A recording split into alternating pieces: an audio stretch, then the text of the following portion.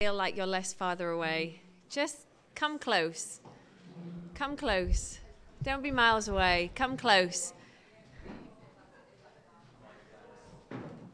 There you go. Thank you.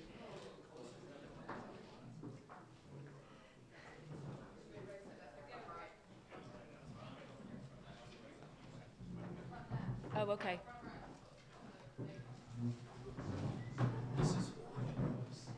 You what?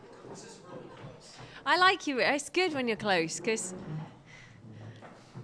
it's good. All right. Hey, there we go. I feel like I'm in small group now because so many people are away. I'm kind of just come close. So, just before Christmas, we started reading through Mark. I don't know whether you remember that back in the day. So we started and we got to about halfway through. And if you've never read the book of Mark, it's just full of stories about Jesus, which is ace, and I love it. And we're just going to carry on this morning and up towards Easter with the remaining half, all about Mark. So when I was asking the Lord what he wanted me to talk about this morning, don't you love it? You always know there's a thing he wants you to talk about when you just can't get it from your mind. And it's even better, for me anyway, when God highlights something to me that I've never even noticed before.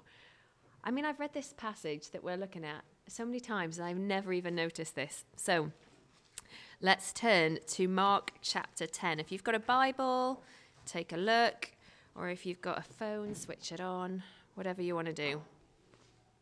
Now, my Bible calls this passage the rich young ruler. So people would normally expect,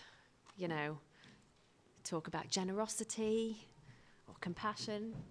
Nope, not this morning. The context that Jesus is speaking on here is about money, but that's just not what I think God wants to talk about this morning. I think it's hidden one little word, and I'm going to read it to you, and I'm going to pick out this one word. Here we go. Mark chapter 10, starting at verse 17. As Jesus started on his way, a man ran up to him and fell on his knees before him. "Good teacher," he asked, "what must I do to inherit eternal life?" "Why do you call me good?" Jesus answered. "No one is good except God alone. You know the commandments. You shall not murder. You shall not commit adultery. You shall not steal. You shall not give false testimony. You shall not defraud. Honor your father and mother." "Teacher," he declared, "all these things I have kept since I was a boy." Jesus looked at him and loved him. "One thing you lack," he said. "Go sell everything you have and give to the poor, and you will have treasure in heaven. Then come, follow me." At this, the man's face fell. He went away sad because he had great wealth. So the one the one word that kept coming back to me was in verse 21. It's Jesus looked at him and loved him.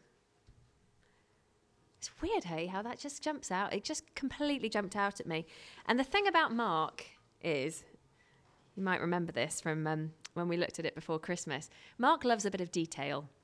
He's the one who you would love at a crime scene. He'd remember everything on the floor. Or I was thinking of that game. Did you ever play this when you were younger? Maybe it's just me and my age. Maybe you'll help me out over here. So my gran used to have this tray, and she'd put things on it.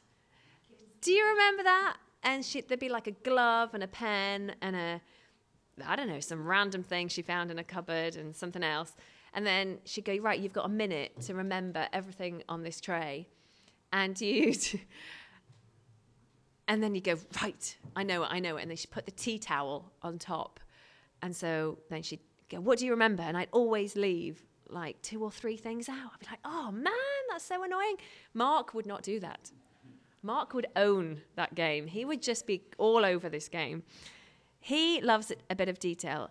And the one thing that I love is he doesn't just remember what Jesus said to this rich guy.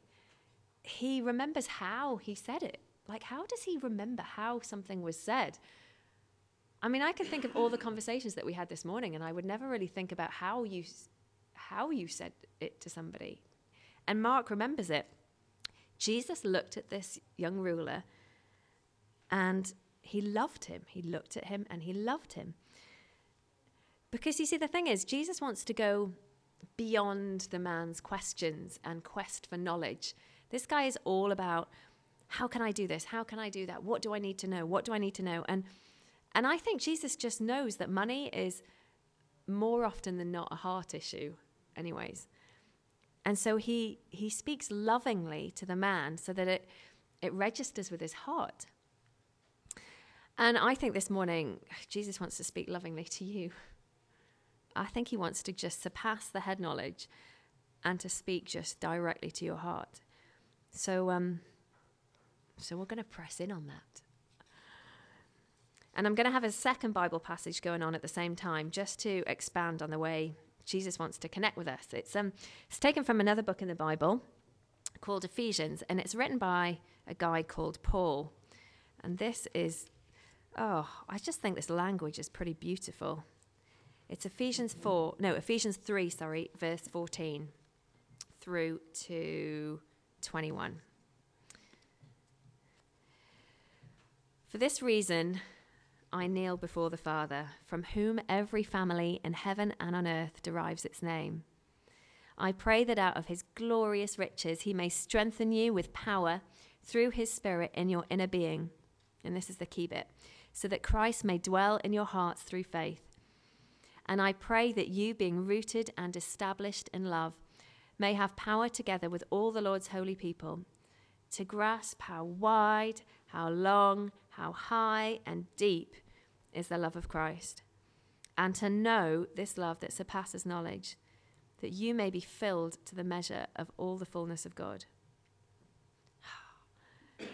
It's such an amazing, I just love it. And I love the bit, we're just going to start at verse 17 really, the bit about you being rooted and grounded in love. I just want to tell you, Jesus is all about love. The whole message of Jesus coming to earth to die for us and then being raised again, it's all about love. And as we look at the rest of the book of Mark and we hear about what happens at Easter in the upcoming weeks, the whole message, like the beginning and the ending, starts with love.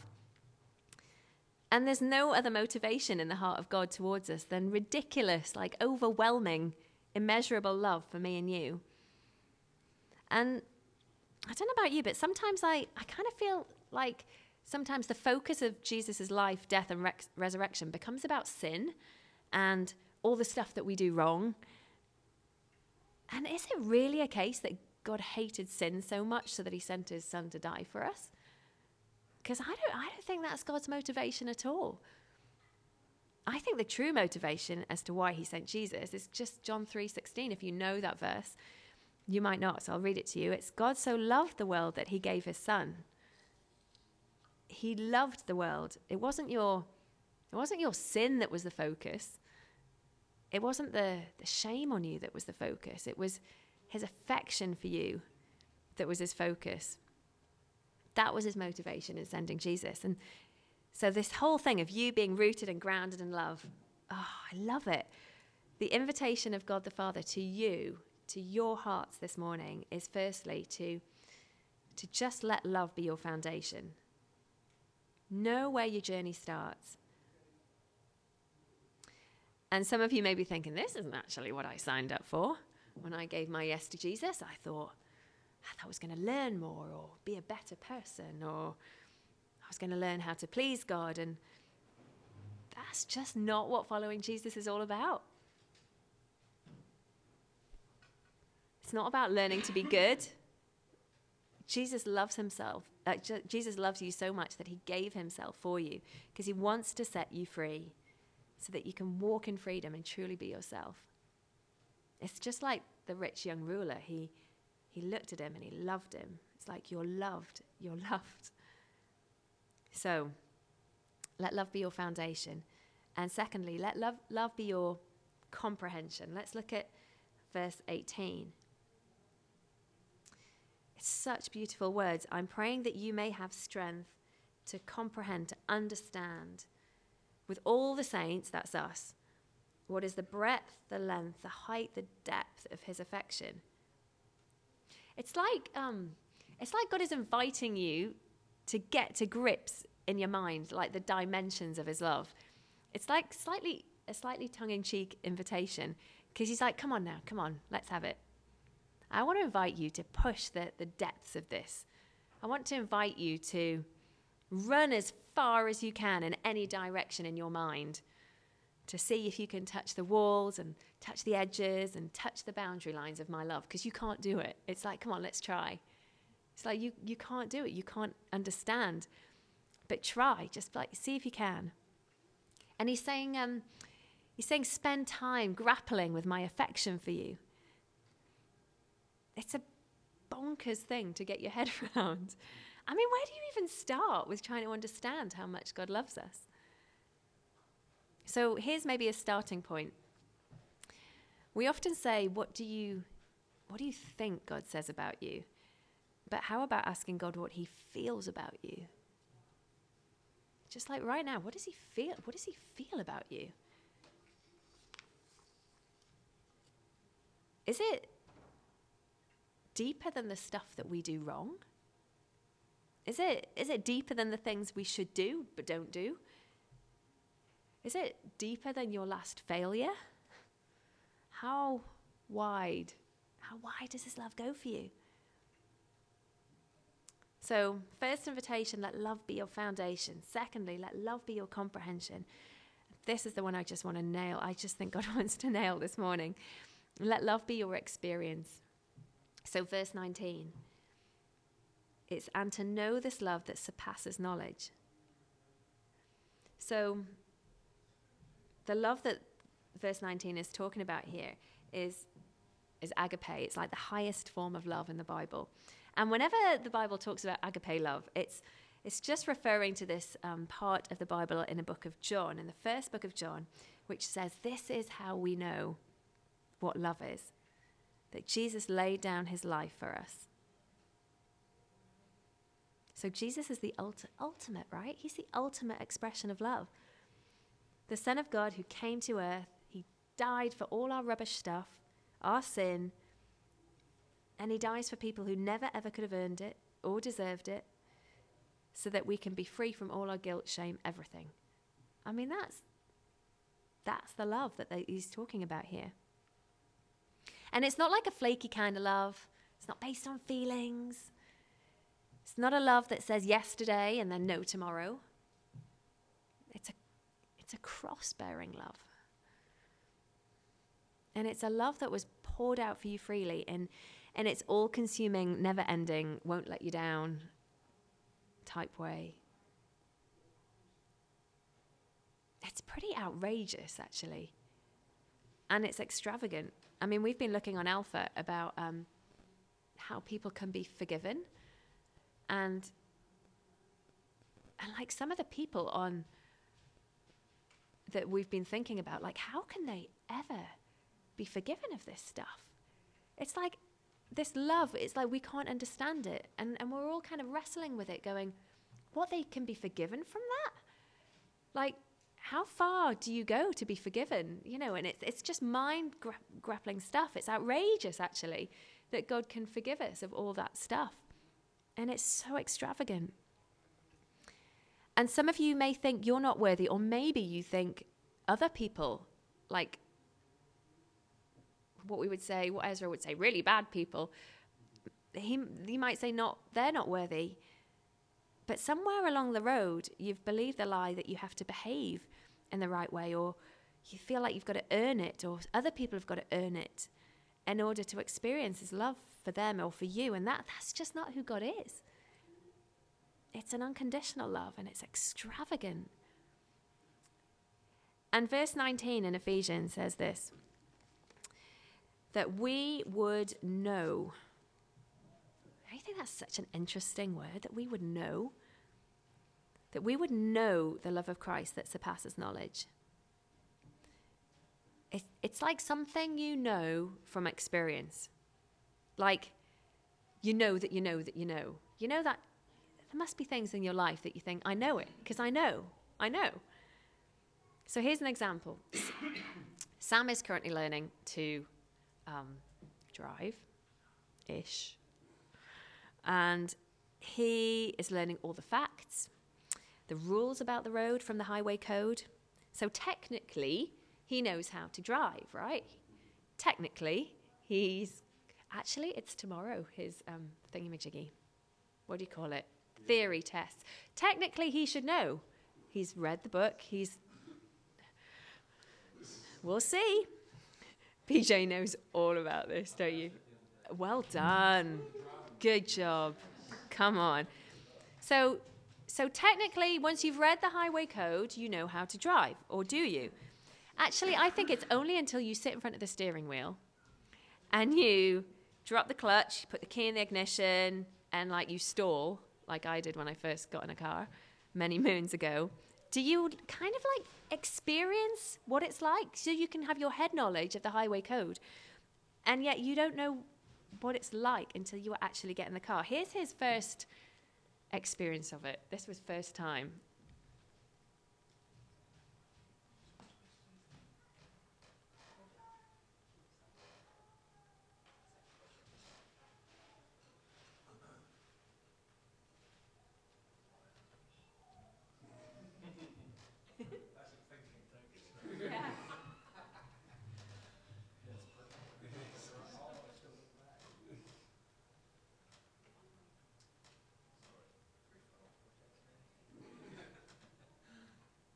Still thinking.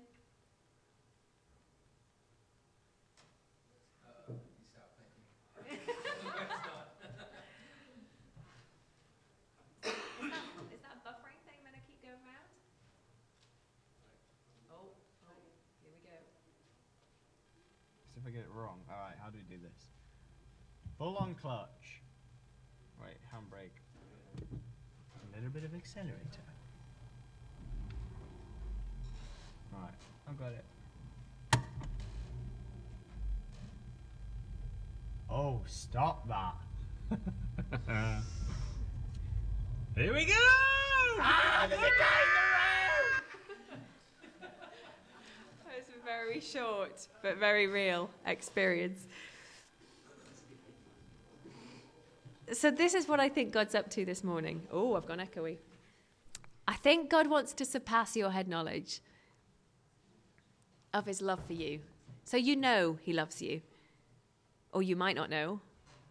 But you've got some level of head knowledge. And I just think he wants to you to experience his love for you. That's just what Jesus is doing with this rich young ruler, which we read about in Mark at the beginning.